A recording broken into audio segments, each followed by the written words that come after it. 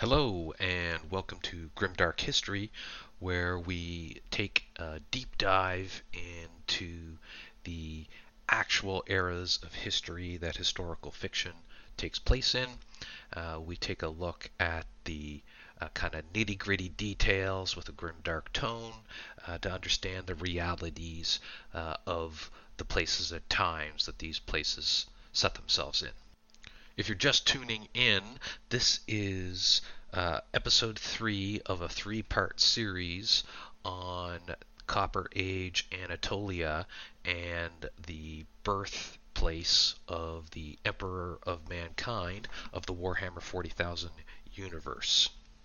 In episode 1 of this series, we took a look at the story of Otzi, who was a Copper Age man who lived in the Italian Alps between 3340 BCE and 3100 BCE. We lived through a fictional retelling of his last days, exploring the tools that he used, what he ate, how he lived, what he wore, what life was like for somebody in his time. We also learned that his ancestors came from Neolithic Age Anatolia. In episode 2, we took a look at the larger world of the Copper Age, major climate events that were taking place on Earth, in geologically recent history around 4000 to 3000 BCE. We discussed trade, the sharing of culture, what do the births of civilizations look and feel like, how knowledge and technology spreads between neighboring villages, the types of people that lived in Europe and North Africa and the Near East and Asia Minor, which is Turkey, modern day Turkey, or the topic of what we're calling on Anatolia, just another name for the same place. We also discussed early warfare, what that might have looked like, what law looked like. We took a closer look at the Varna civilization, who were systematically destroyed through a combination of warfare and climate events. And lastly, we took a look at the early Mesopotamia region and what was called the Uruk period. And this is where the first city-states are taking shape and beginning to militarily dominate their neighbors. And, when we went through those episodes, we said we were going to tie everything back to the God Emperor of Mankind and Warhammer 40,000 universe, and we're going to do that in this episode. We didn't just touch on those for color. Those were important episodes, and if you don't want to go back to them, I've just summarized important parts, and as we get to those in this episode, we'll also bring those up again. But if you want more details on those, go back to our first 2 episodes in this series.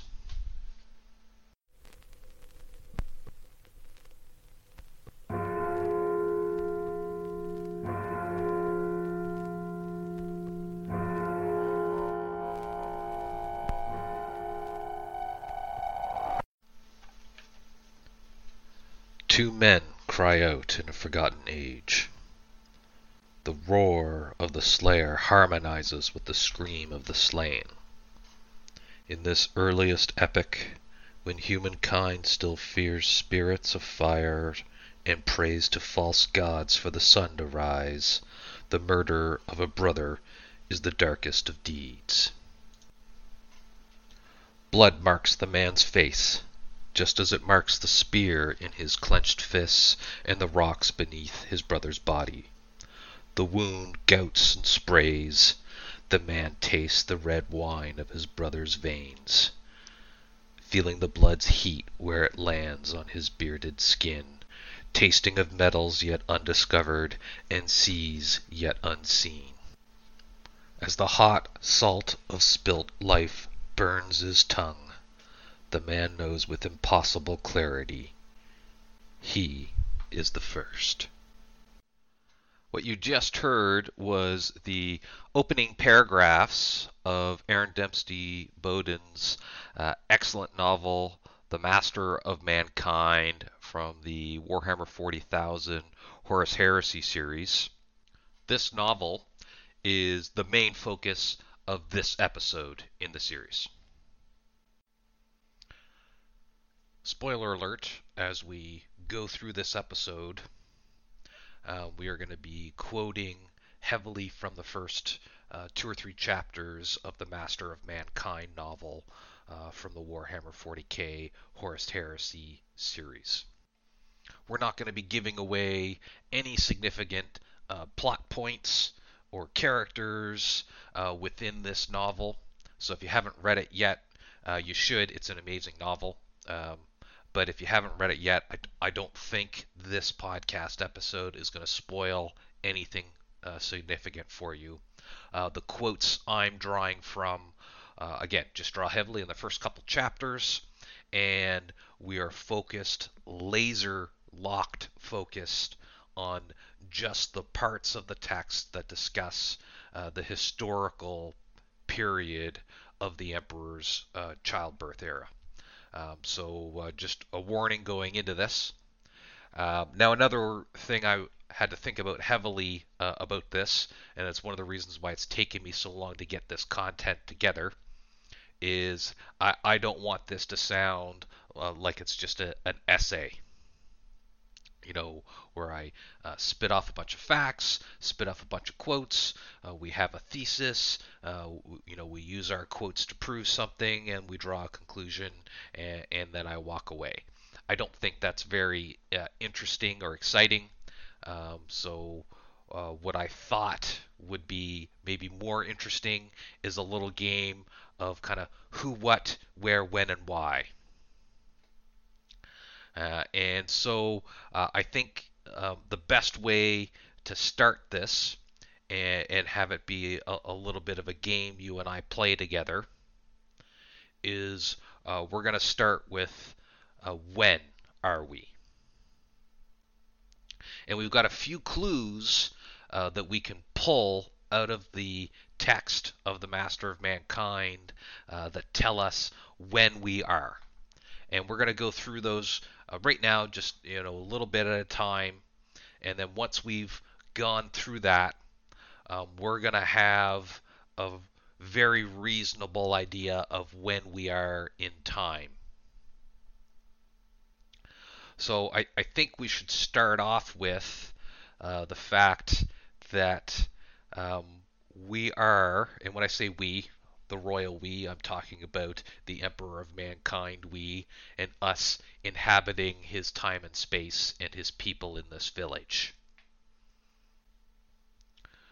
We are speaking Proto-Indo-European Hittite, what he calls Proto-Hittite. So the Hittite people, they will become the dominant force in this area in about 1,000 years' time.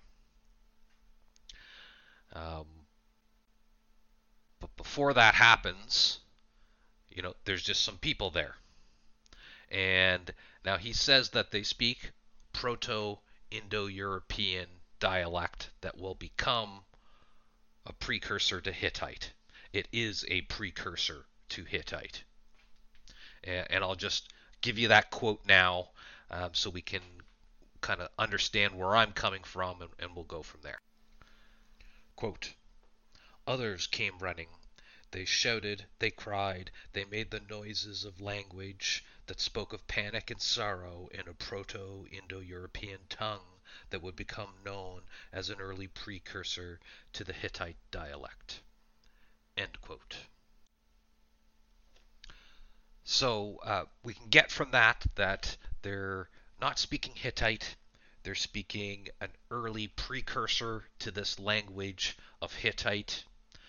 So nobody identifies themselves as a Hittite people. We also know what he's saying is they're speaking a dialect of Proto-Indo-European. So that tells us his ancestors were Proto-Indo-Europeans, and they've moved into this area, and they're speaking the language that will eventually become Hittite in 1,000 years' time. So we've got a really good idea of culturally who they are, and I'm going to dig into that in a moment. And we've got something that gives us a little bit of a time.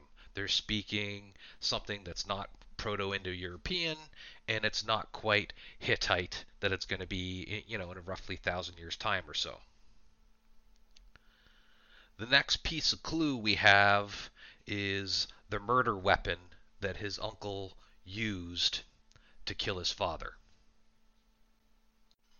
Quote, "You killed him," the custodian said without judgment. "Yes, he struck my father from behind with a piece of sharpened bronze, too poorly made to even be called a knife." End quote. So that tells us that there's some bronze there.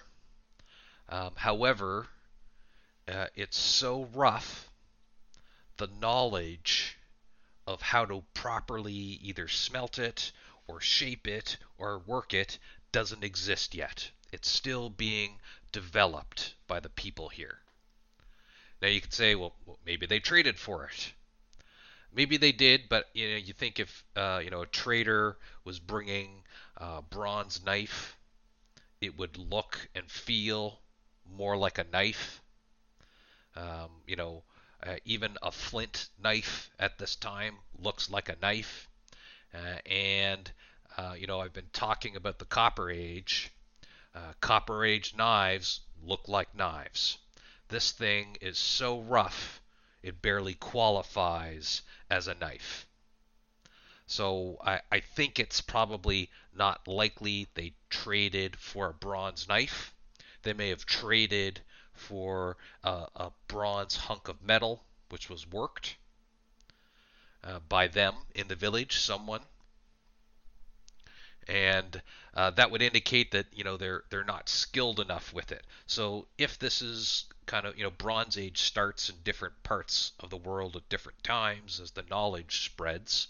Remember I talked about the spread of knowledge and technology in my last episode. So we would say here that probably not likely that they traded for this a fully formed bronze knife, that someone in the village is a metal worker and they're trying to figure out how to heat and shape and work bronze as they would copper or tin or other softer metals that they're used to working with. So based on this, we've got a good idea. We know they're very early Bronze Age. We know that they're speaking something that's halfway between Proto-Indo-European and Hittite. So we've got some pieces of information right now about about when we are.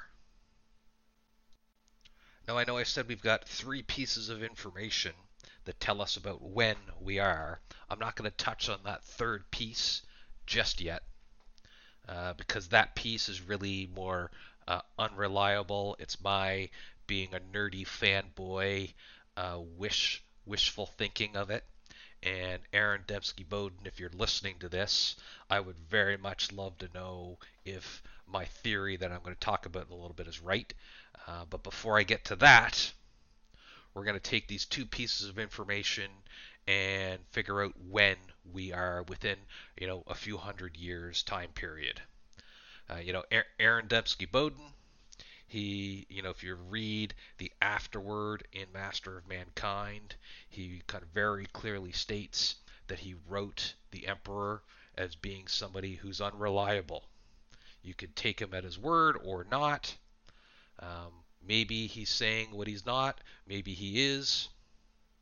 But we're going to take what he's saying as truth, and we're going to extrapolate from there and see what we can get. So, we know His ancestors were Proto-Indo-Europeans, and we know he's speaking an early precursor to Hittite. Based on that, we can get a really good lock about where he is. So before we get, when he is, we're going to talk about his ancestors, the Proto-Indo-Europeans. Now, there's still a little bit up in the air in, ancient history and genetic analysis about exactly who the Proto-Indo-Europeans were and where geographically they were. But right now, the most agreed upon theory about who the Proto-Indo-Europeans were and where they came from was what's called an area just called the Pontic Steppes. That's the northern area of the Black Sea, modern day Ukraine and Russia and Romania and the surrounding areas over there, all the way over to the Balkan Mountains on the other side of Turkey, going into basically northern Iran. So it's a massive area, and it's mostly plains area. It's called steppes, Steppe. If you want to think about steppes, it's where Mongolians came from. If you go way east along the steppes, you're on the Mongolian steppes, the Siberian steppes. A nice way to think about the steppes is it's a massive grassland. It's impossibly massive to imagine it. You can't really cross it unless you've got horses. It would take you forever to cross it. And it's a large open plains area broken up with some forests once in a while. It's extremely rare in most of the steppe area, though. There's some little minor valleys, little teeny dips. You'll get some lakes once in a while, ponds, and some forest area, but it's mostly flat open plains. And the Proto-Indo-Europeans were what we would call steppe herders, nomadic steppe herders. And what that means is they moved nomadic tribal life. There were small groups of them. They would have massive herds of animals, and the animals they herded were cattle, oxen, goats and sheep, and horses. These people are amongst the first people in the world to be using horses. And they're also amongst the first people in the world to be using wagons. And I know that doesn't seem so crazy, but it's a mind-blowing invention when instead of walking your herd of animals everywhere, and when you're living in a giant ocean-sized plains, that you can just pack up all your belongings in a wagon, tie your oxen to it, and you get 20, 30 of these people in their wagons with all their belongings and their families. You'll get a dozen or so of these people. Might have 2 or 3 wagons per household to carry all their stuff plus their family. You could have dozens, maybe hundreds of wagons if you've got a really large tribal group. And they would have a massive herd of animals that they would look after. And they would graze in one area of the plains, and then when that's done, they would move to another area of the plains. And then when winter comes and it's really bitingly cold, they would go to those wooded valley regions where they can chop wood for fire and keep themselves warm all winter. And that might seem like it's a kind of a nice fuzzy life, But if you remember in my last episode, we talked about the early rise of civilizations, and we talked about the Varna culture, who were in Romania on the coast of the Black Sea. They're on the western coast of the Black Sea, just northwest of Anatolia. That culture, around the year 4000, was the richest culture in the world at that time. They had mined more gold than all the other cultures on Earth put together. That's how rich the Varna culture was. Well, the Proto-Indo-Europeans, and instead of calling them Proto-Indo-Europeans, I'm going to call them the Yamnaya culture. That's another term that we're using for that same group of people. That's who we think the Proto-Indo-Europeans were. The Yamnaya culture, now if you'll remember, the Varna culture, when I was talking about how they met their end, is a combination of flooding in the Black Sea, and somebody destroyed all their settlements. You remember, in that episode, I was talking about the 300-pound gorilla with the axe, and how the Varna culture got the bad end of that. That was the Yamnaya people. We talked about warfare and trade, and how if somebody wanted your stuff, the only thing that kept them from taking your stuff was the 300-pound gorilla in the village with an axe. Well, the Yamnaya culture, they're not just, steppe herders in their wagons, moving their families and their herds from field to field. They have a warrior culture developing in them. That warrior culture has been there for thousands of years, as far as we know, because there's examples of that warrior culture causing raids everywhere. And when I say everywhere, everywhere in Europe. Now I'm going to mess up the term. Forgive me if anybody who's studying this, but I believe the term is called Kourios, or very something similarly to that line.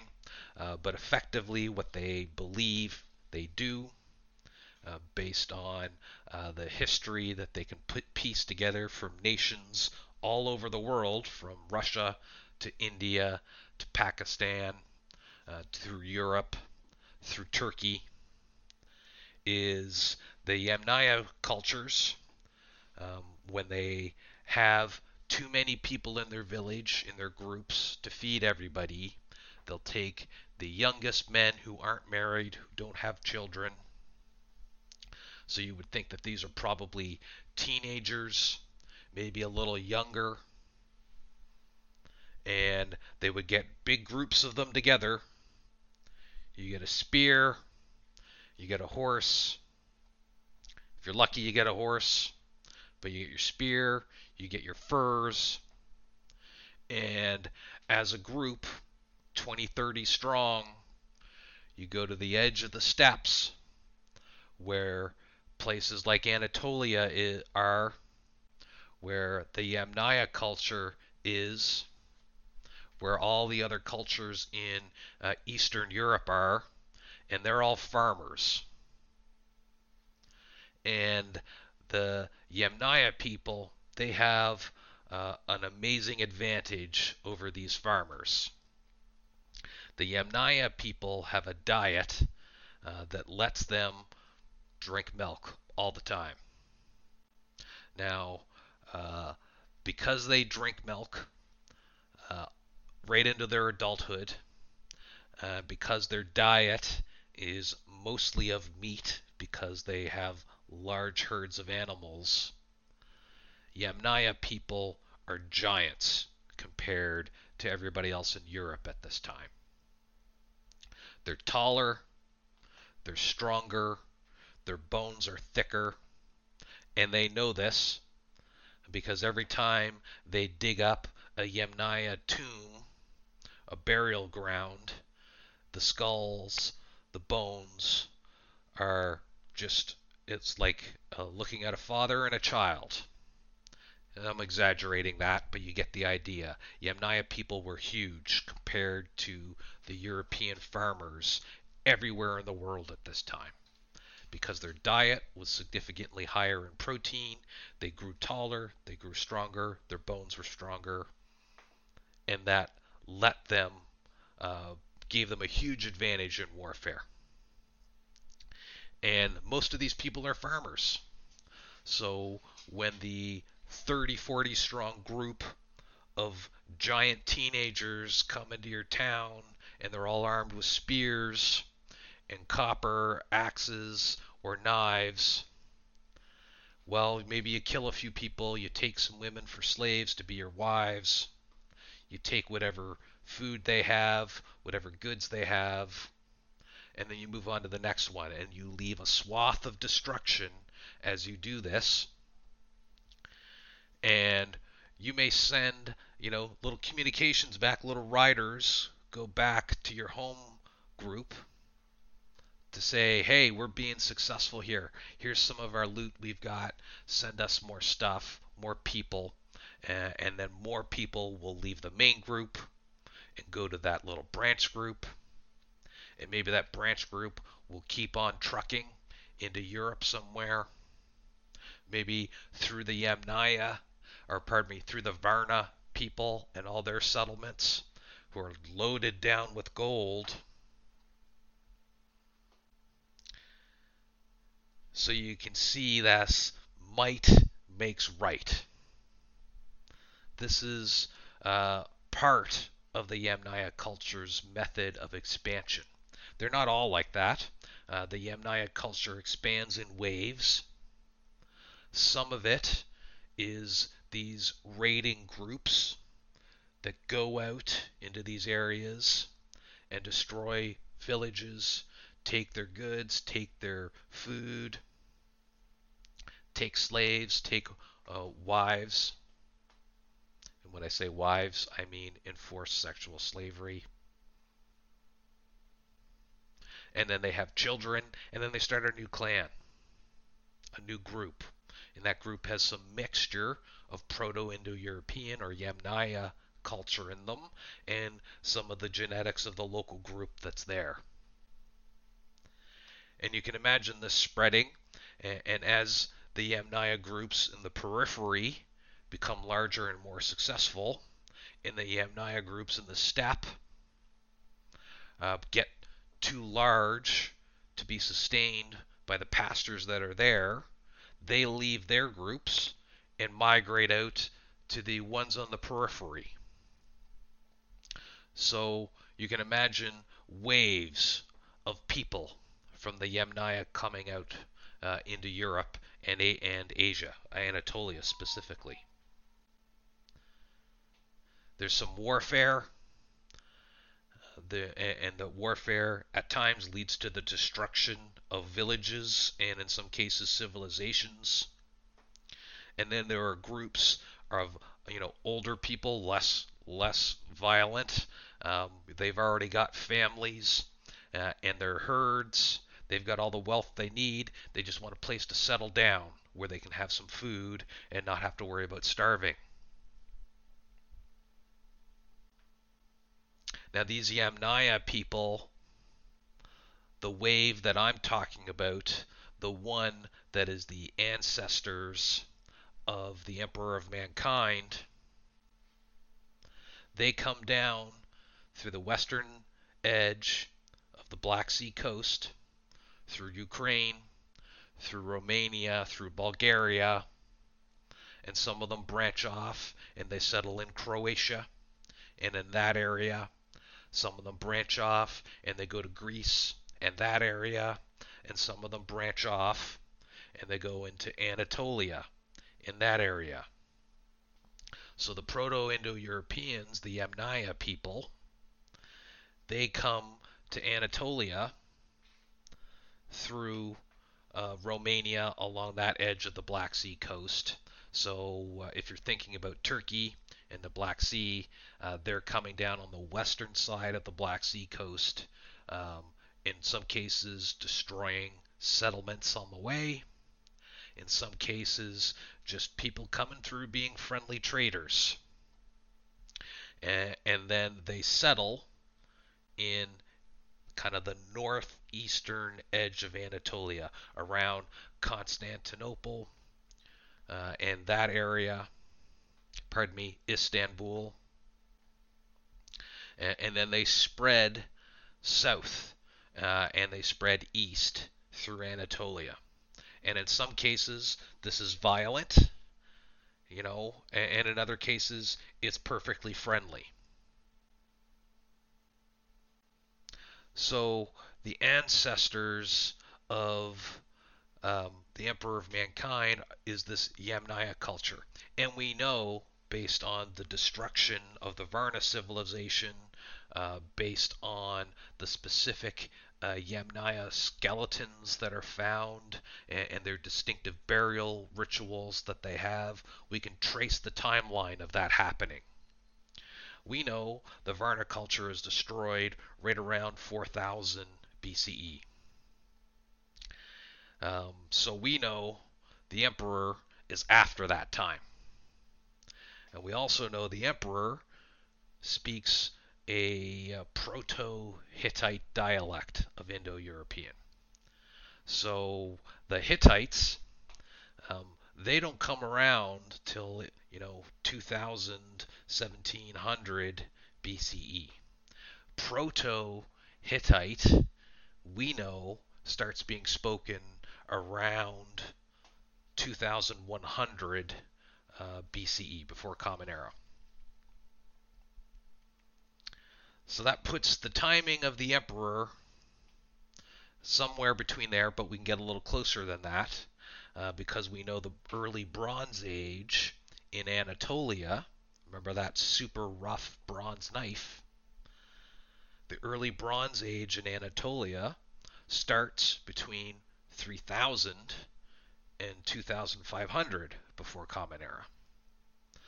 So I think we can say within a few hundred years grace period that our God Emperor of Mankind is born roughly around 2500 before Common Era. Sometime where between 3000 and 2500 before Common Era. Now, if we're closer to the Hittite language, then further, we're probably on the nearer end of that, closer to 2100 BCE. But we don't have that much information. But I do have another piece of information that makes me think it's closer to 3000, and I'm getting to that next. Because what we've got to right now is the when. This is our timeline. We're in late Copper Age, early Bronze Age Anatolia. We're between 3000 and 2500 BCE. Now that we've answered the first of our who, what, where, when, and why game that we're playing, we got an idea of when we are. We want to try and figure out where we are next. So we don't have a whole lot of information about that at all. We've got almost nothing. But we have a couple pieces of information. And we can deduct a little bit from that information. And we have my little fanboy theory that I want to touch on at the tail end of this. And you can decide where we are. So we'll start with, what we definitely know from the text here, and we know he lives on the banks of the Sakarya River. That's direct from the quote. I'm not going to quote that exact line. It's literally, 10 words. We live on the banks of the Sakarya River. That river itself, it's a gigantic river. It flows through basically half of Anatolia, and like I told you in the previous episode, Anatolia is a massive landmass. And just so you can understand what the climate is like in Anatolia a little bit. So the whole area, the southeast end of it borders the Mediterranean. The northern end of it borders the Black Sea. On the eastern side of that is Syria and northern Iraq and the Balkan Mountains and the surrounding nations there. And on the western side is Greece and Croatia and those areas there. Now, Anatolia itself, aside from being sandwiched between Europe and Asia, it is literally sandwiched in terms of continental tectonics. Several tectonic plates collided millions of years ago. It's been in the recent news. Within the last year, they've had several significant earthquakes there. Earthquakes have been going on in that area for millions of years, and it's built up a giant mountainous plateau that covers a massive chunk of Turkey itself. So on the Mediterranean side of that plateau, it's nice, warm, Mediterranean coastal weather. Hot summers, very warm winters. It's wet. It's great. It's a beautiful Mediterranean life there. And then you go up where the tectonic plates have been colliding and have been building mountains for millions of years. It's a large, cold, flat plateau. In the plateau life, it's extremely varied because it's in a more southerly climate. So the summers are hot and dry because it's up high on a mountain. So the clouds basically dump all their rain before they get there. So not a lot of precipitation makes it up there. But there are glaciers up there, and they get snow. They get snowy winters, dry summers, and the winters are cold. But there's a lot of rivers up there. So the Sakarya River, one of its major tributaries is from the melt in that region that drains through most of Turkey, heading towards the Black Sea. So it's flowing basically from central Turkey up through it, kind of winds a little bit, and then drains into the Black Sea. And he's living somewhere along that place. Now the next piece of information we've got is his location in relative to Babylon, what's referred to as the cradle or start of civilization. And I'm going to pull that quote out for you just so we can understand what we're talking about here. Quote, "We are not far removed from those beginnings, Ra, either in distance or time. You could walk to the cradle of civilization from here, where men and women made the very first city. When I leave this village, that is where I will go. That journey is coming soon." End quote. So we've got an idea that he's somewhere in the region of Babylon. Now he says it's walking distance. I don't think it's walking distance. It's probably several weeks walking distance, especially if we're going over a rough mountainous plateau. But you get the idea that he's somewhat close to Babylon. Now the reality is the Sakarya River is nowhere close to Babylon. So like I said, it's splits right through the center of Turkey. So we got something of an idea there. The next piece of information, it's really the last piece of information, is he talks about trading with some coastal traders. And I'll give you that little quote, and that gives us, a rough thing that we're going to try and extrapolate time from here. Hold on. Quote, "The boy who would be king turned the skull over in his hands, his voice already distant with distraction. I shall barter with the coastal traders that come at high noon. I will use shells for my father's eyes." End quote. So we get an idea from here that there are traders from the coast that come at noontime, midday.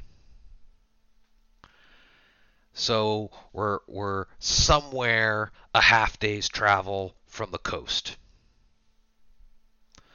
Now we can use these pieces of information to actually pull a place out of this. We know he's on the Sakarya River. We know he is somewhat close to Babylon. I don't think that really applies here. It's really he's on the banks of the Sakarya River, and there are coastal traders that come to him at midday.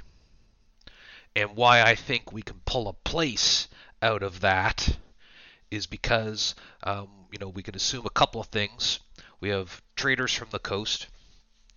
Now, they could be moving by horse. Load all your goods in one of those Proto-Indo-European wagons that have been around for 1,000 years. This is the modern technology for moving goods around.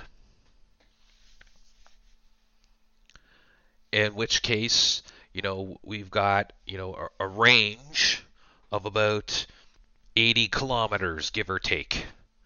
A horse pulling a wagon. It's not running, it's just moving around. But 6 hours travel in a wagon, you can get about 80 kilometers, give or take. Or, and here's the other way to think about it, is coastal traders, instead of loading all their goods off their boats into wagons and taking that in, we're on the banks of the Sakarya River. We'll just put our goods in our boat, keep it there, and we'll just sail up the river. Now, one of the things that makes the Kingdom of Egypt, that's just starting at this time, so huge and massive, is because the shape of the Nile and its location is extremely advantageous for forming a kingdom along it. And that is because the Nile runs mostly north-south, straight up and down. And the Nile water flows from southern Africa into the Mediterranean. So the flow of the current of the Nile pushes boats down the Nile into the Mediterranean, where the Nile Delta is. However, the prevailing winds in that area blow from the Mediterranean into the Nile. So that means boats can sail up the Nile, drop their goods off, and coast back down the Nile with the currents and some oars to row with. And because the Nile is mostly straight, you can do this. You cannot sail outside the wind at this time. That technology does not exist. It's not widely, it doesn't exist at all in this region or in Europe, and it won't until around 1600 AD, when they invent the triangular sail and the rigging that allows boats to navigate against the wind. So there's only a few places in the world where you can have a long civilization along a waterbed, and you can have that kind of trade where boats can sail up one way and then row back the other way and not have to be fighting the current both ways. So Egypt is one of those places, and northern Turkey and the Sakarya River is another one of those golden places. The Sakarya River drains from central Turkey into the Black Sea. That's where the current flows. And the prevailing winds from the Black Sea blow in towards Turkey. Now it is, like I said, on a big mountainous plateau. However, the area around the Black Sea is coastal plains, kind of like Nile Delta. So we've got a large flat area that funnels winds in, and it allows boats to sail up the Sakarya River to the point where it starts hooking left and right, and it would render sails useless. So I think, well, I don't think, they have to be on the north coast area of Turkey, and that they are a half-day travel by boat up the Sakarya River. Now, a half-day travel by boat is roughly 40 kilometers, give or take, a sailboat. Winds could be lower or not. Maybe they leave at dawn. Maybe they leave before the break of dawn. Maybe they leave after dawn. There's a lot of variables there. But if we assume, and we're making a lot of assumptions in this episode, if we assume our coastal traders wake up in the morning, they get their boats ready, and then they sail that up the river, trade to the communities there, and then row back down the river with the current at the end of the day when they're done. I'm going to apologize once again to anybody from Turkey or this area that's listening, because I am going to probably butcher the pronunciation. But I think the Emperor of Mankind is living near modern-day Sarıgazi. That's in Turkey. It's about 100 kilometers directly east of Istanbul, and it's right smack dab on the Sakarya River. And it's in northeastern Anatolia, which is where our Proto-Indo-European precursors of the emperor's ancestors came from. They settled there and they started moving south and east. So this would put us in a good spot. We would have an idea. He's on the Sakarya River. He's near the Black Sea coastline, but a half day by sailboat on the river. That would make his summers very similar to, if I'm in Halifax, Canada, we would have almost the exact same type of weather in terms of the amount of rainfall we get, in terms of the amount of sunshine we get, in terms of our summer, spring, and fall temperatures. The only variance would be winter. They would actually have a slightly milder winter than we have here in Halifax, Canada. So, we would get occasionally minus 20 Celsius temperatures on the coastline. They would be more along the lines of Victoria, BC winters, maybe a little colder. It gets down around freezing, maybe dips a little below that on rare occasions, but mostly kind of mild. So it'd be a great place to settle down, a great place for farms, for animals, almost year round. So that's where I think where we are, what the text tells us. But I was talking earlier about my little fanboy theory, and that's what I'm going to bring up now. And my fanboy theory puts us also closer to the 3000 before Common Era timeline that I was talking about. This is the thing, if ADB is listening, I would love to hear whether or not you like my theory, or it's true, or maybe it's just wrong. That's fine, but I'm going to tell you now because I've got a captive audience. So my other theory leans more strongly to the other quote I gave you about them being within walking distance of Mesopotamia and the city of Babylon.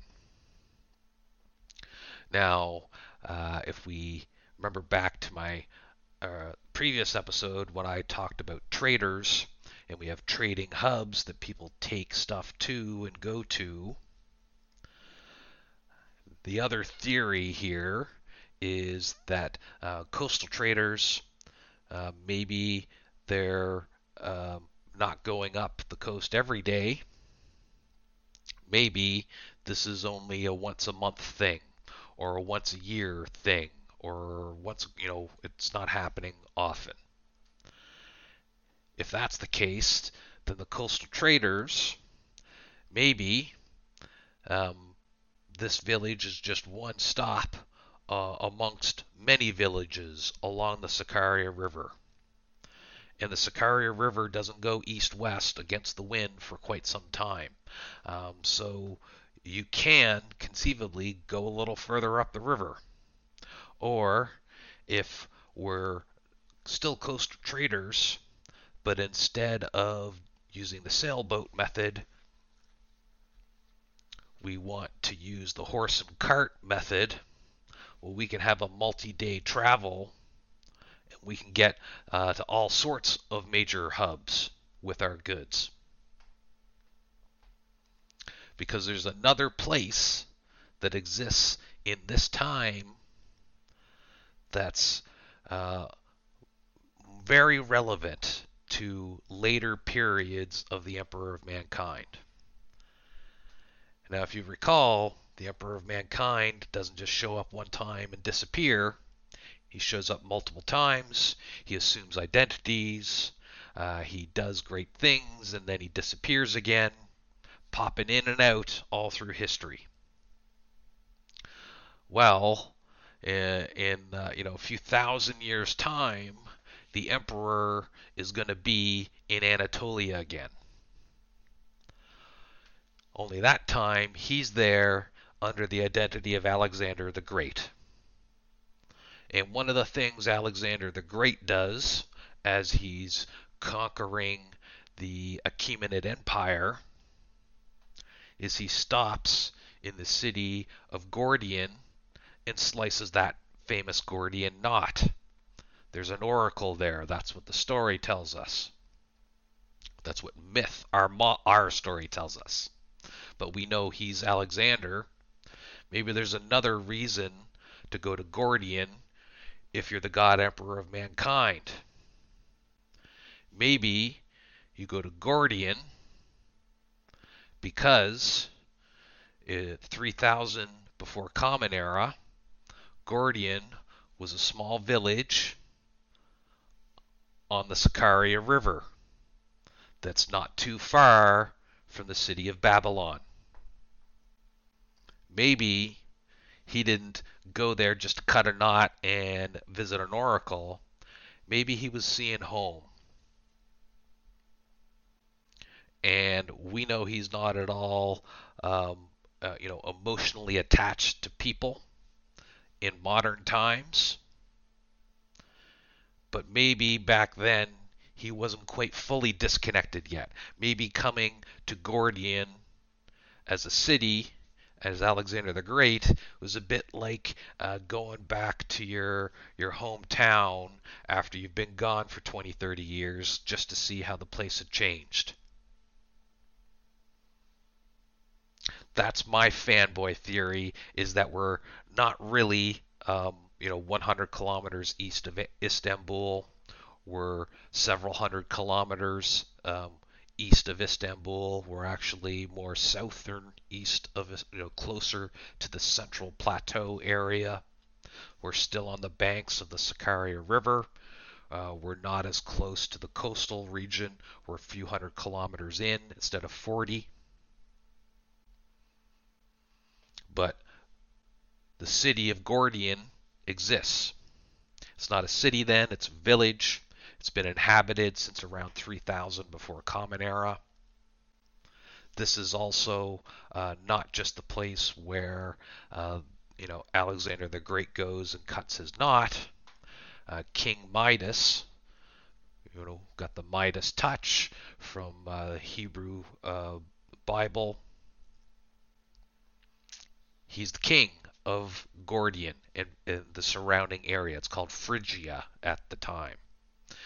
But he is the king of Gordian. It's called Gordium then, but we're talking about Gordian, the Gordian knot, and it's on the Sakarya River, and it's been inhabited since 3000 before Common Era. So I think that's a fun fanboy alternate location for where the Emperor of Mankind was born. Now that we have the when and the where, let's focus upon the who. And we know we're talking about the Emperor of Mankind. Again, we're talking about the greater who, the royal we. Who are his people? Now we know, I talked about earlier, his people, his ancestors, were Proto-Indo-Europeans. The Yamnaya culture is who we think they were. Now, one of the things we know about the Yamnaya culture is they had a unique trait that nobody else in Europe or Asia had at that time. That trait enabled them to drink milk well into adulthood.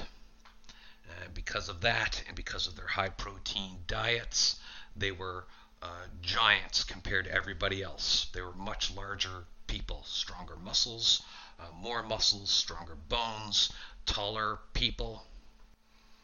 So this trait, it's called lactase persistence. So knowingly or unknowingly, Aaron Dembski-Bowden has definitively answered the question about whether or not the Emperor of Mankind can drink milk. Remember, back to my first episode, we did the story of Otzi, who lived around 3100 BCE in the Italian Alps. He is not of Proto-Indo-European stock. He's of Anatolian farmer stock, and I'm about to talk about them. But those people are lactose intolerant. So they can stop digesting milk roughly around the age of 8. After that time, everybody's basically lactose intolerant. But even then, it doesn't really stop people from drinking milk as much as everybody likes to think it does. What you can do, and what was probably done, is when you take your milk out of an animal and you stuff it in a fresh bladder from a cow, that bladder has the enzymes for digesting milk. And if it's fresh enough, those enzymes haven't all been destroyed yet. So milk can be digested by getting the enzymes from other animals from their organs. This is also how cheese is discovered. But regardless of that, we know the Yamnaya culture had lactase persistence. And we know the emperor, being an ancestor of those people, very, very likely has lactase persistence as well. So that answers that little meme that's been floating around for a few years. So ADB, there we go, whether intentionally or not. And having listened to several of his interviews, I think he's a very intentional person. So he's probably agonized more over these few paragraphs that I've discussed than I have. So I think everything that I'm talking about, he is very intentionally thought about, agonized about, edited, re-edited, changed, and redone. So I think he snuck this in here just to answer the question and has left it to see if anybody notices it. Now, the Yamnaya people that moved in here, these Proto-Hittites, they're not the only people in this area. I talked about the Anatolian farmers whose Neolithic ancestors. Some of them moved out and into Europe. That's where Otzi came in, episode 1. But those people are still around. Those people occupy the place already. And we don't know too much about them because, again, we're in prehistory time. But there are at least 3 other civilizations living in Anatolia at this time. Along the Mediterranean coast of Anatolia, that's where the city of Troy is. And the city of Troy exists at this time. It's if you do any research into the history of the city of Troy, it's one of those places that's built, destroyed, built, destroyed, built, destroyed, multiple times. And every time it gets destroyed, people go in and they build on top of the ruins, and there's a new Troy. Sometimes it's a bigger, better Troy. Sometimes it's a smaller Troy, but it's there. And today, when I'm talking about today, we're talking about 3000 and 2500 BCE. Troy exists. It's the first Troy, hasn't been destroyed yet. But that Troy is a small village that has a significant limestone fortification around it. That tells us that area is seeing enough warfare that people need stone walls to protect themselves from the raiders. Maybe it's still remnants, waves of Yamnaya people coming in. Maybe it's other people coming in. But there is enough warfare in that area, enough raiding for them to be concerned enough to invest the time and effort required to mine limestone and mortar it, carve it together, and build walls, fortifications out of that. So there's people living there. And in the rest of Anatolia, the people that the Proto-Indo-Europeans, the emperor's ancestors, are pushing out, those people are called the Hattians, the Hattites. There's another people called the Hurrians living also in that area, but I'm talking specifically about the Hattites, or the Hattians, or Hashans. Again, apologies if I'm pronouncing things wrong. Those people and the Proto-Indo-Europeans, those people actually merged cultures over this 1,000-year period where the Hittites are starting to be formed. They form out of the merging of these two people. And some of it's, remember I talked about the Koreos, Proto-Indo-European, young tribal warfare people that kind of go out and forcibly start a new community. And then the waves that might follow that would be slightly more peaceful people integrating with communities. As people settle down and become settled farmers, like the emperor's villages, there's no warfare there. He talks specifically about the fact that there are no weapons in the village other than that bronze knife that was used to kill his father. They're not concerned about defense or being attacked, even though a few hundred kilometers to the a few hundred kilometers to the west is the city of Troy that is very much concerned about being attacked and destroyed. His village is living a life of relative peace. That tells us that they have peaceful relations with their Hattian neighbors. Now, the language, the Proto-Indo-European language, merges with the Hattian language and kind of develops on its own way, and that actually becomes the Hittite language in a few hundred years. And the Hittite people, even though they dominate the Hattians and the Hurrians, they keep all the place names for the regions and areas and cities and villages that the Hattians had already had for everything in Anatolia at that time. They don't just invade and say, okay, city of Gordian, we're renaming that to city of Michael. I don't like the name of Sakarya River, we're going to call it the York River. No, they keep all those names. Another thing they do is they integrate with the religion,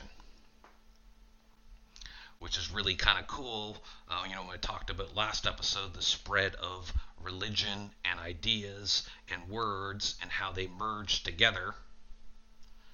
You can militarily dominate somebody, and basically they have to absorb your words, your language, your religion, or you can peacefully integrate with them, and it's more of a melting pot, where instead of your culture displaces theirs, their culture mixes with your culture, and you get a little from column A and a little from column B, and something new comes out of that. And what that new thing is, it's the Hittite civilization in a few hundred years. Now, religion at the time were melding religions at this period. So we know a little bit about the Proto-Indo-European religion, and we know a little bit about what the Hittite religion is. So the emperor of mankind's religious practices at this time in his village is somewhere in between these two things that I'm about to talk about. So the Yamnaya culture, they had just a few main gods. And I may, again, massacred pronunciations, apologies. But they believed in a god called Deus, who was their sun god, their daylight, their sky god. Pardon me, not sun god. He was the god of the sky. And I called him Deus. Sounds a lot like Deus, which is Latin for God. Also sounds a lot like Zeus. If we were speaking the Greece tongue, we wouldn't call him Zeus, we would call him Zeus. There's also the earth goddess, the mother goddess, called Dagon. There's the goddess of the dawn, called Huzos. And there is also two twins, the thunderer god, the god of thunder, and the sun goddess, Sund. And there is also a dragon or serpent. When we think of Norse mythology, you have Jormungandr, the world serpent. And in other mythologies, there are similar, spirits or monsters or world-ending demons, some kind of giant dragon or serpent. And in the religion of these people, the thunderer and the sun goddess, they're twins. And they kill, one of the twins is slain, and the other one kills the serpent, and that bursts the world. That's as much as we kind of generally understand about the religion. I'm sure there's more deeper information about that out there. Now the Hittites, who he's becoming,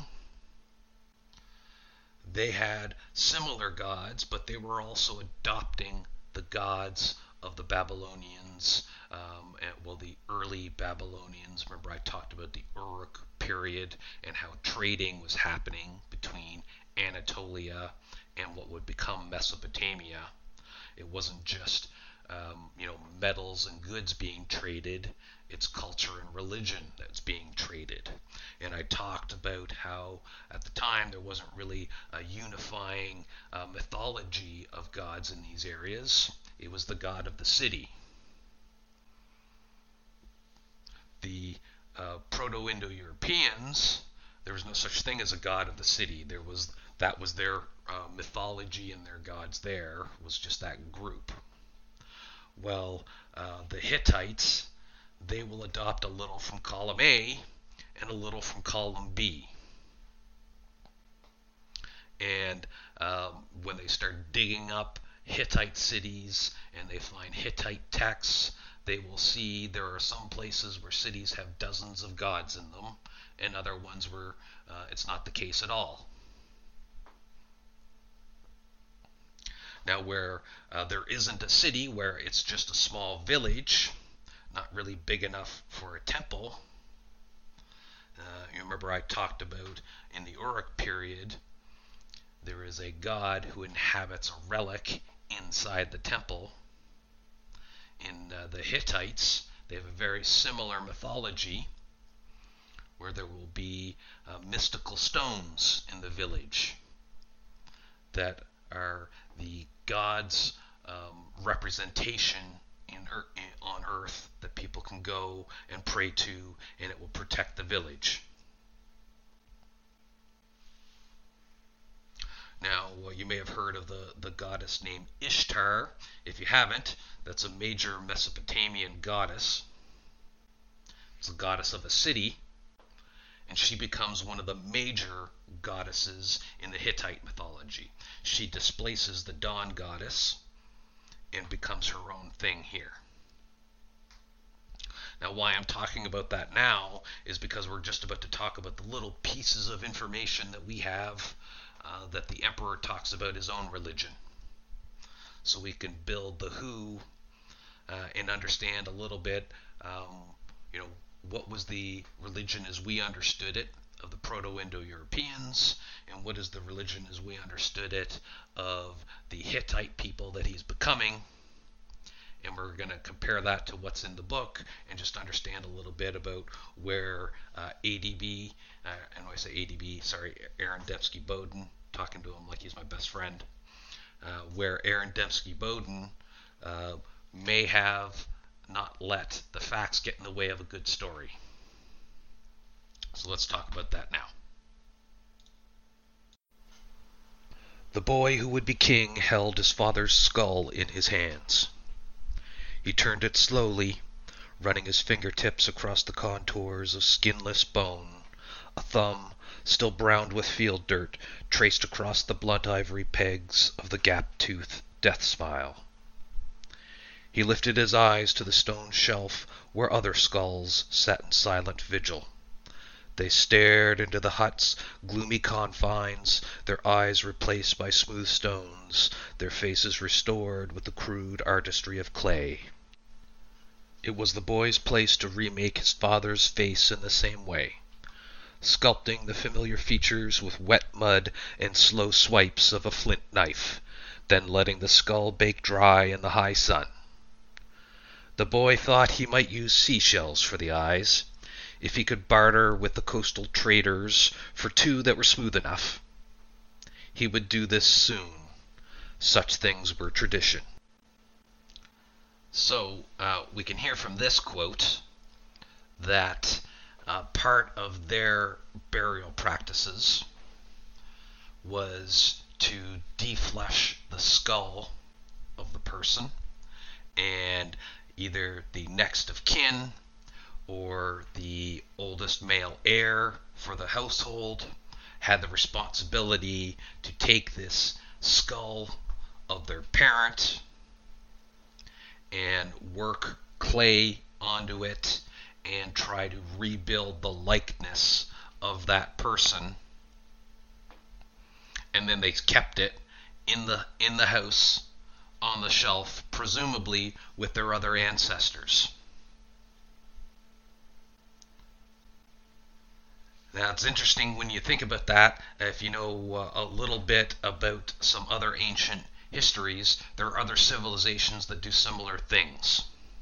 The ancient Egyptians, they built death masks for important people, pharaohs, the nobles, high-ranking religious officials. You know, when you think about the tombs of the pharaohs, and you have the sarcophagus, and inside the sarcophagus is the mummy, but on top of the mummy is the death mask, which is a molded likeness of that person, done in a precious metal of some kind. Romans did something less extravagant, but very similar. Romans would take the dead body of their significant male figures, and they would create a ceramic or wax likeness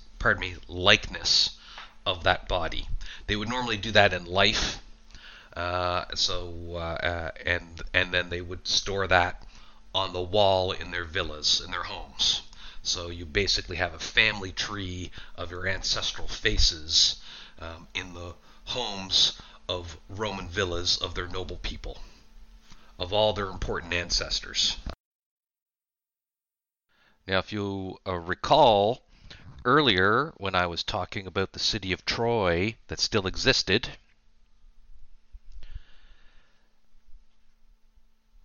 for some of you who don't know, Romans, the Romans themselves, they believe that their ancestors came from the city of Troy after it was destroyed in the Trojan War. So one of the people that escape from Troy as it's being sacked and burned by all the Greeks is a fellow by the name of Aeneas. So he escapes with a bunch of families and people, and he leads them into Italy, where they settle, and eventually their descendants found the city of Rome. So it's kind of neat. Again, I think this is Aaron Dembski-Bowden being very intentional about the details he's adding in here. Now, almost certainly, the people who escape Troy, if anybody, during its destructions, does not migrate and go to Italy and become Romans. The Latin tribe has been there for a long, long time. That's just their own starter mythology. It's actually, the whole thing's actually written in celebration of Emperor Augustus, who's just looking for a way to have his own glory be displayed. So he commissions the Trojan War and the whole myth about the Aeneas and the Aeneid, and so that's all comes about. It's just, it's all made up stuff, which is fine, but it's a fun little fact, because I think what Aaron Dembski-Bowden is suggesting is that the people on the Mediterranean coast of Anatolia are also the same Proto-Indo-European pre-Hittite people that the emperor is in his village. Now, Troy is nowhere near the Sakarya River. It's not on the banks of the Sakarya River. It's on the banks of the Mediterranean. But it's a neat thing when you think about a little bit of continuity being played with here. Aaron Dembski-Bowden knows the story of Troy.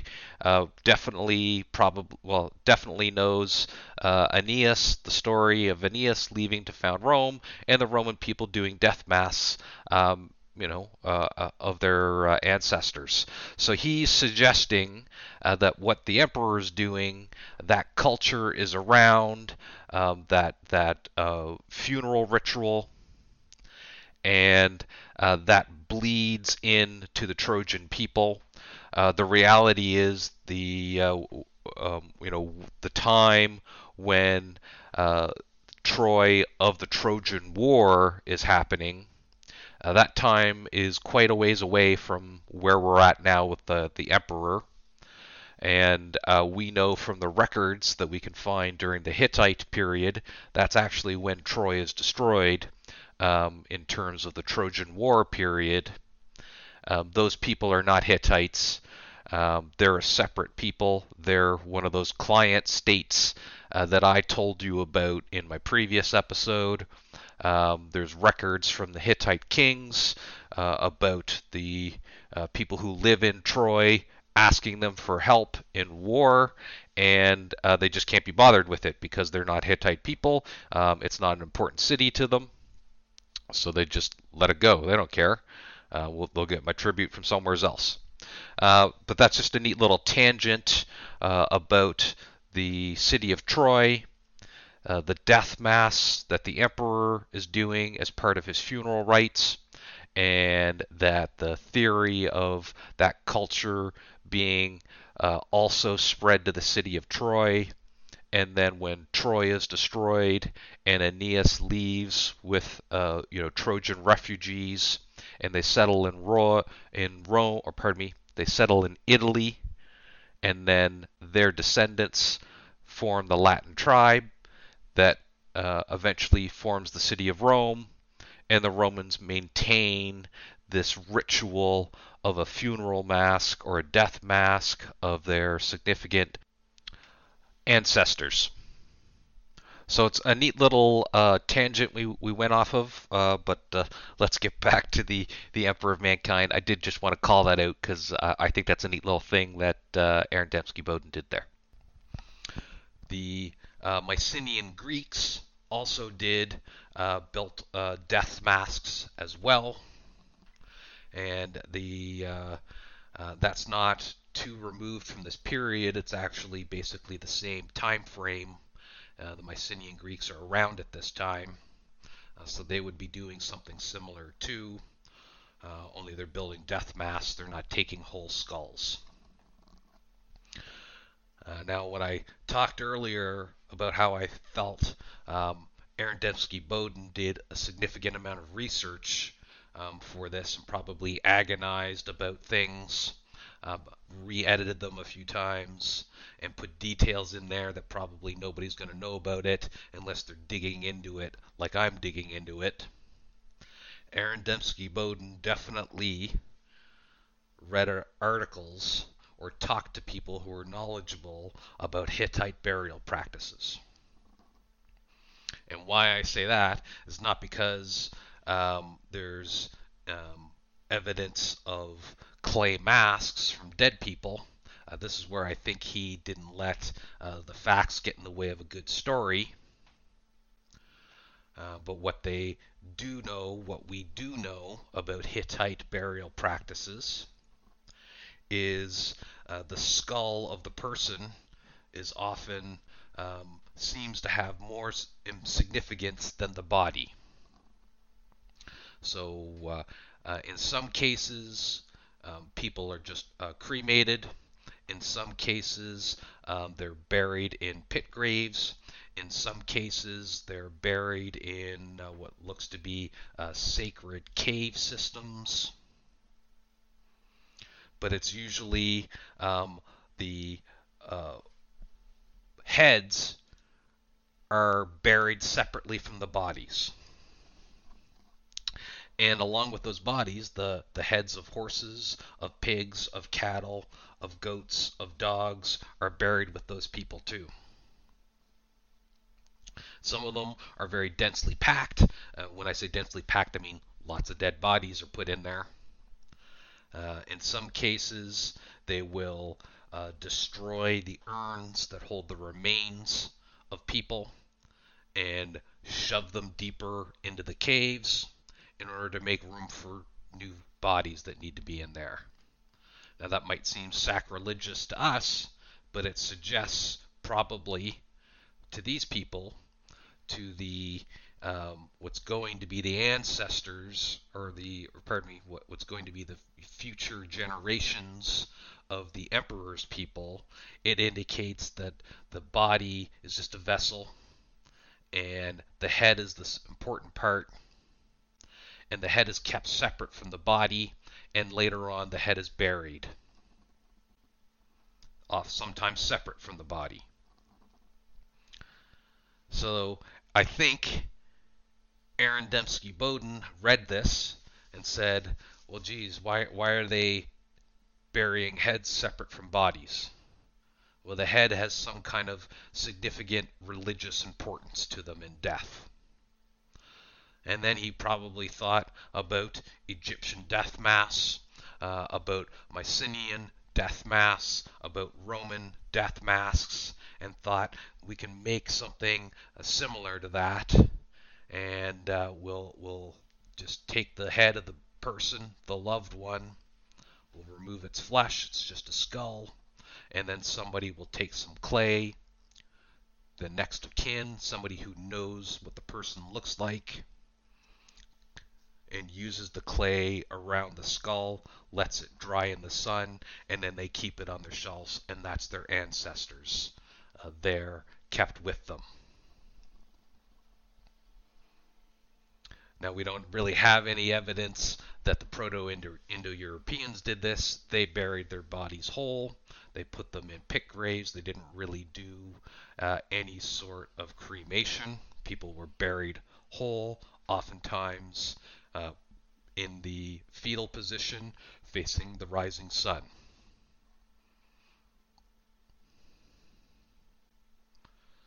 So ADB, Aaron Dembski Bowden, he's taking artistic license with this. Never, who's going to know this detail aside from me because I looked for it.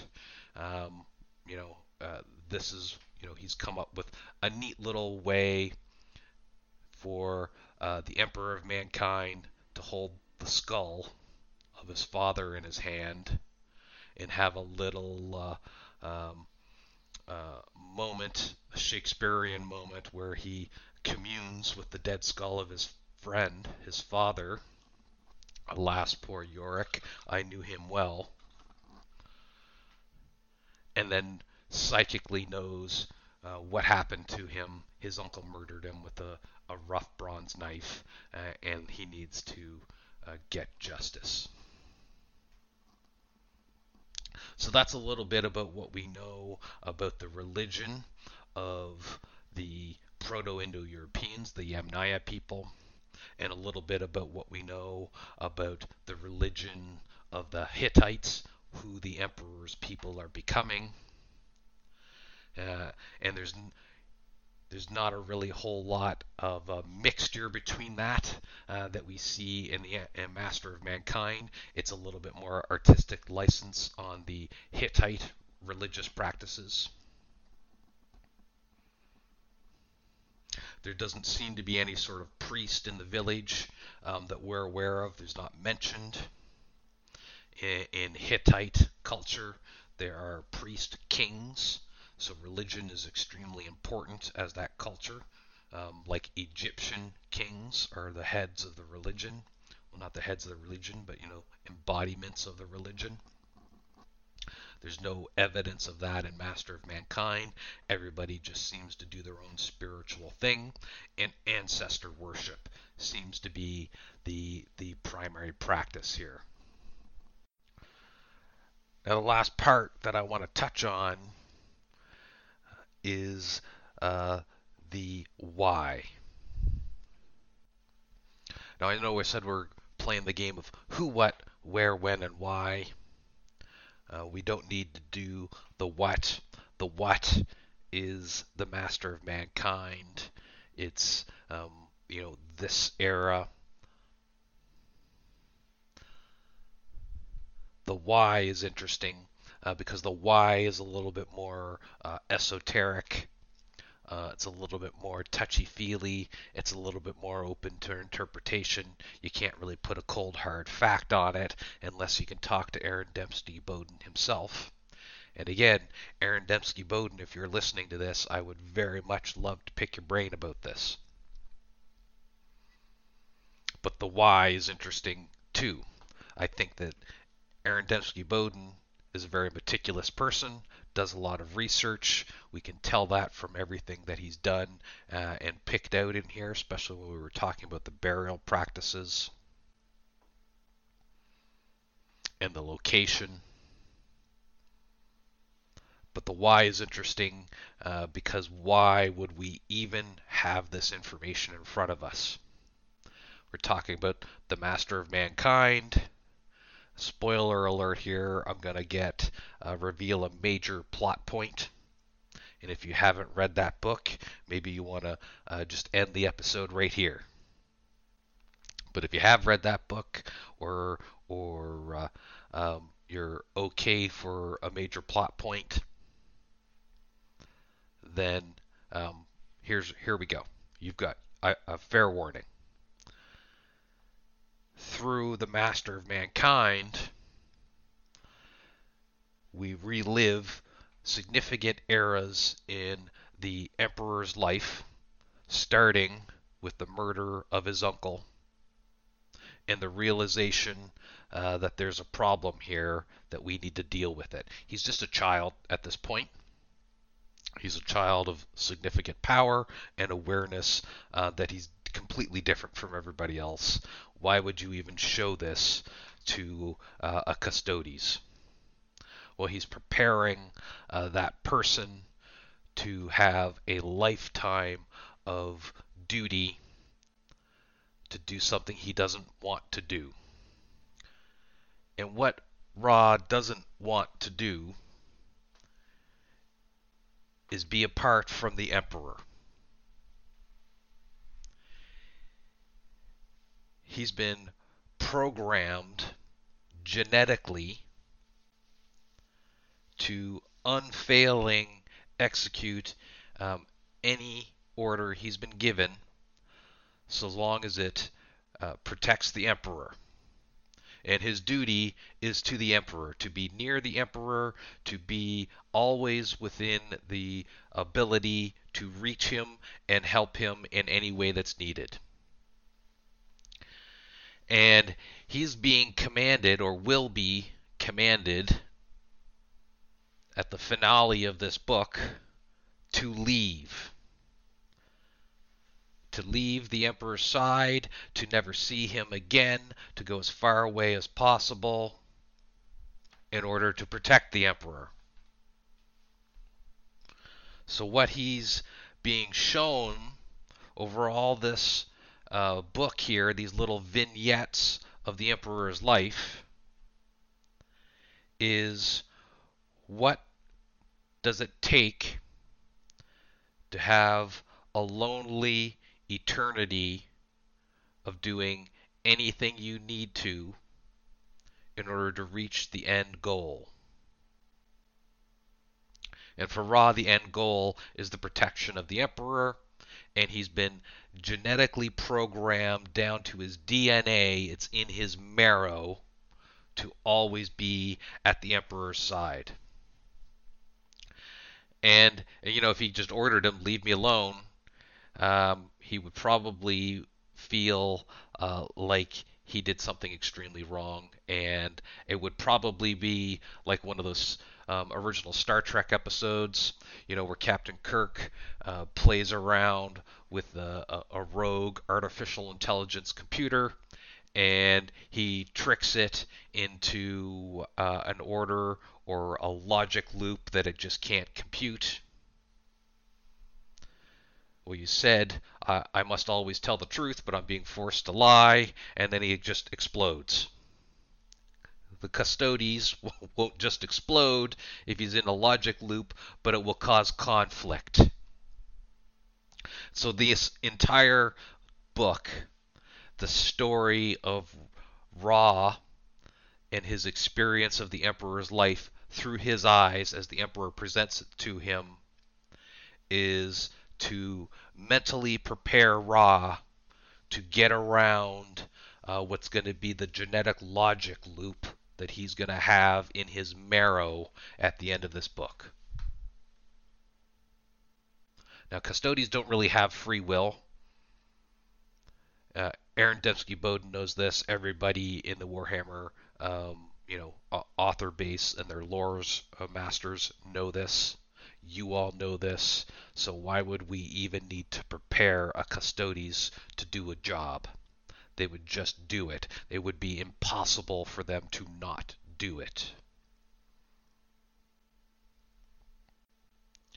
So I think we're reliving this portion of his life as the Emperor through Ra's eyes, through the Custodes' eyes, because the Emperor is trying to impart what's effectively a parable. A parable about long-term duty that goes beyond just a few hundred years. A duty that started 40,000 years ago, 45,000 years ago. A duty that has to be stoically done even against the objections of everybody around you. A duty that has to be done despite all odds. A duty that has to be done completely alone if needs be. Now, Ra would do this anyways, but the Emperor knows this is such an important duty that he's showing Ra this portion of his life and other portions of his life, so Ra can have an understanding of the significance of the task that he's being mentally prepared to do, even though he doesn't know that that's coming. He would do it anyways. We would all do it anyways if we were incapable of disobeying an order, if we had no free will. But it's one thing to have no free will and to be forced to do your job like a slave. And it's another thing to want to do your job because you see the end picture. Because you can see the entire picture. You can see the plan. You can see the end result. It's not just an order. Take this rock from A to B. You have no idea why you're being asked to take the rock from A to B. But there's 20,000 other people taking their rocks from A to B.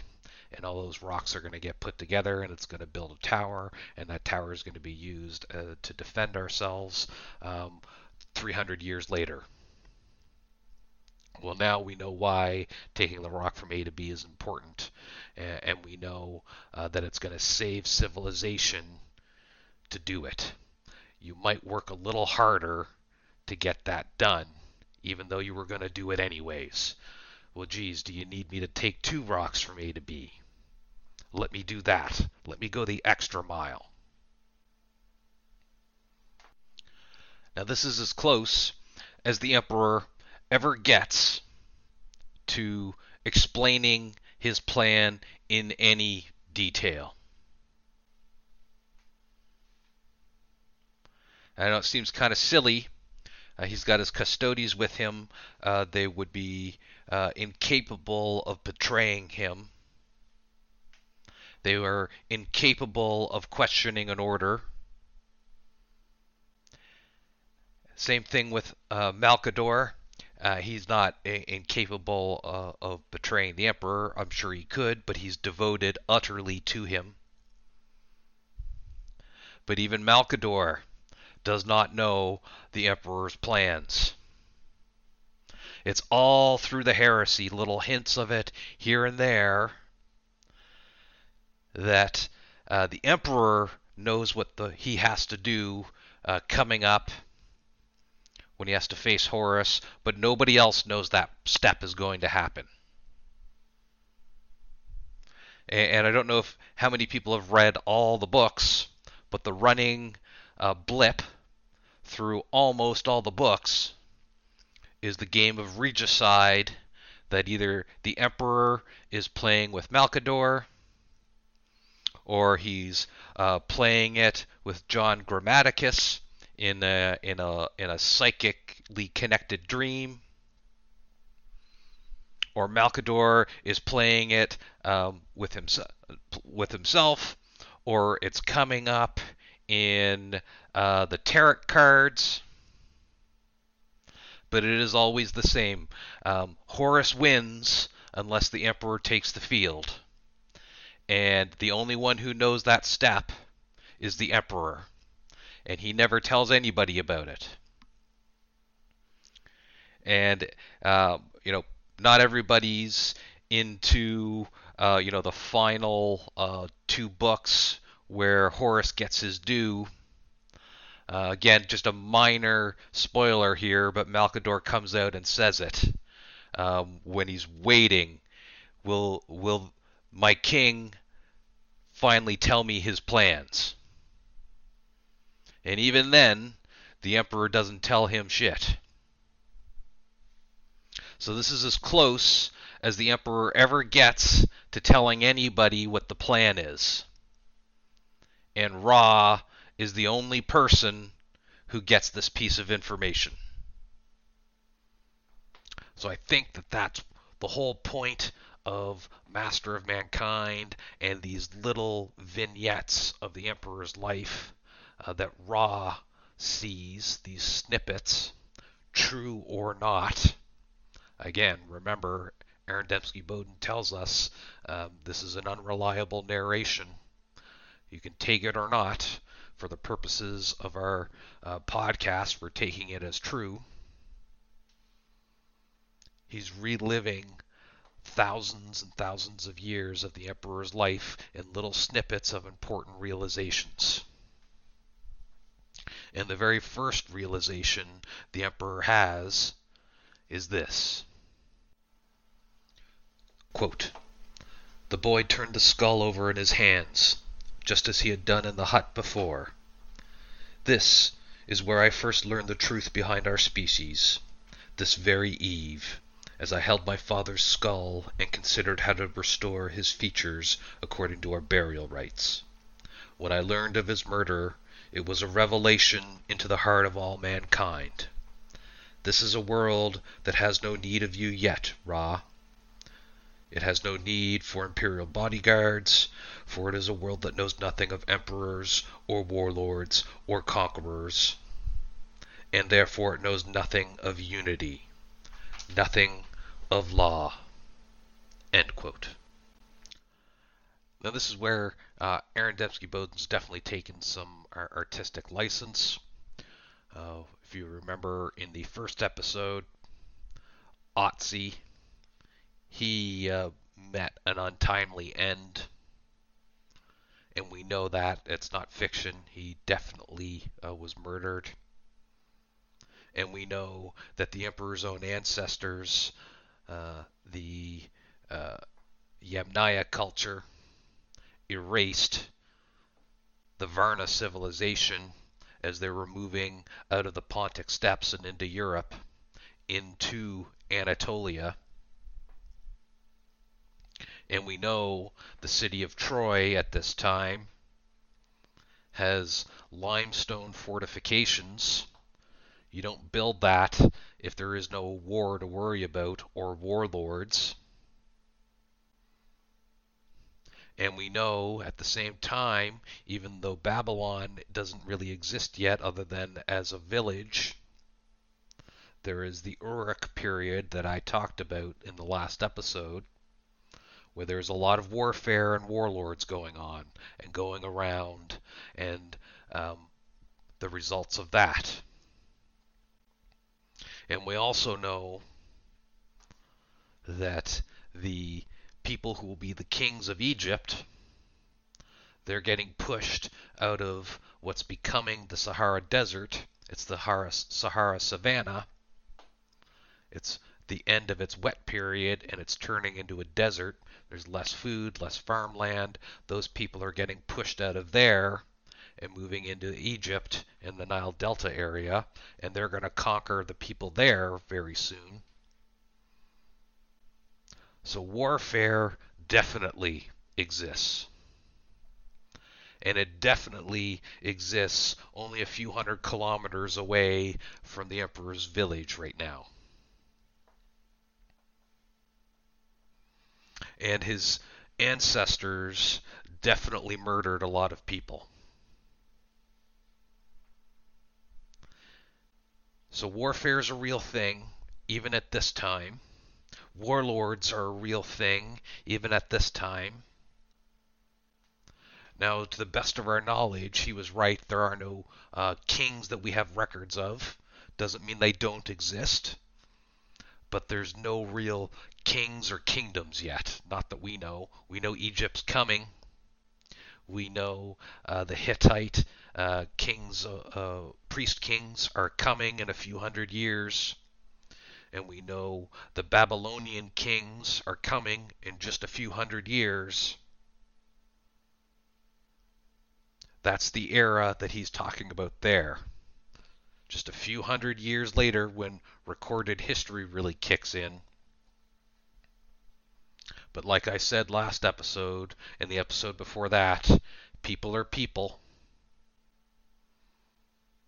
I think it's probably always been going on. It's just as technology has improved, as food yields have improved, as climate has improved, that's enabled us to get more and more ambitious. Instead of raiding the community here and there, we can raid the community every year. We can force them to become our client states. And that's happening just at this time, at this period. And the Emperor is mentally preparing himself to deal with that. This is the time that the Emperor comes to the realization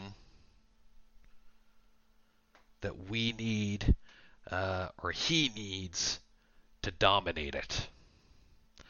Not just to stop the one murder, but he is aware of the warp at this time, the echo of the first murder, and he's preparing Ra to be the immortal forever prison of that demon, because there's a duty that has to be done.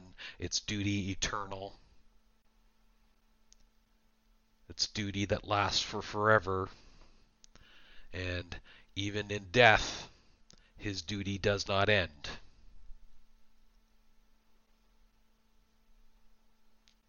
This has been the end of our first series exploring the historical appearances of the God Emperor of Mankind in the Warhammer 40,000 universe. Thank you very much for joining me.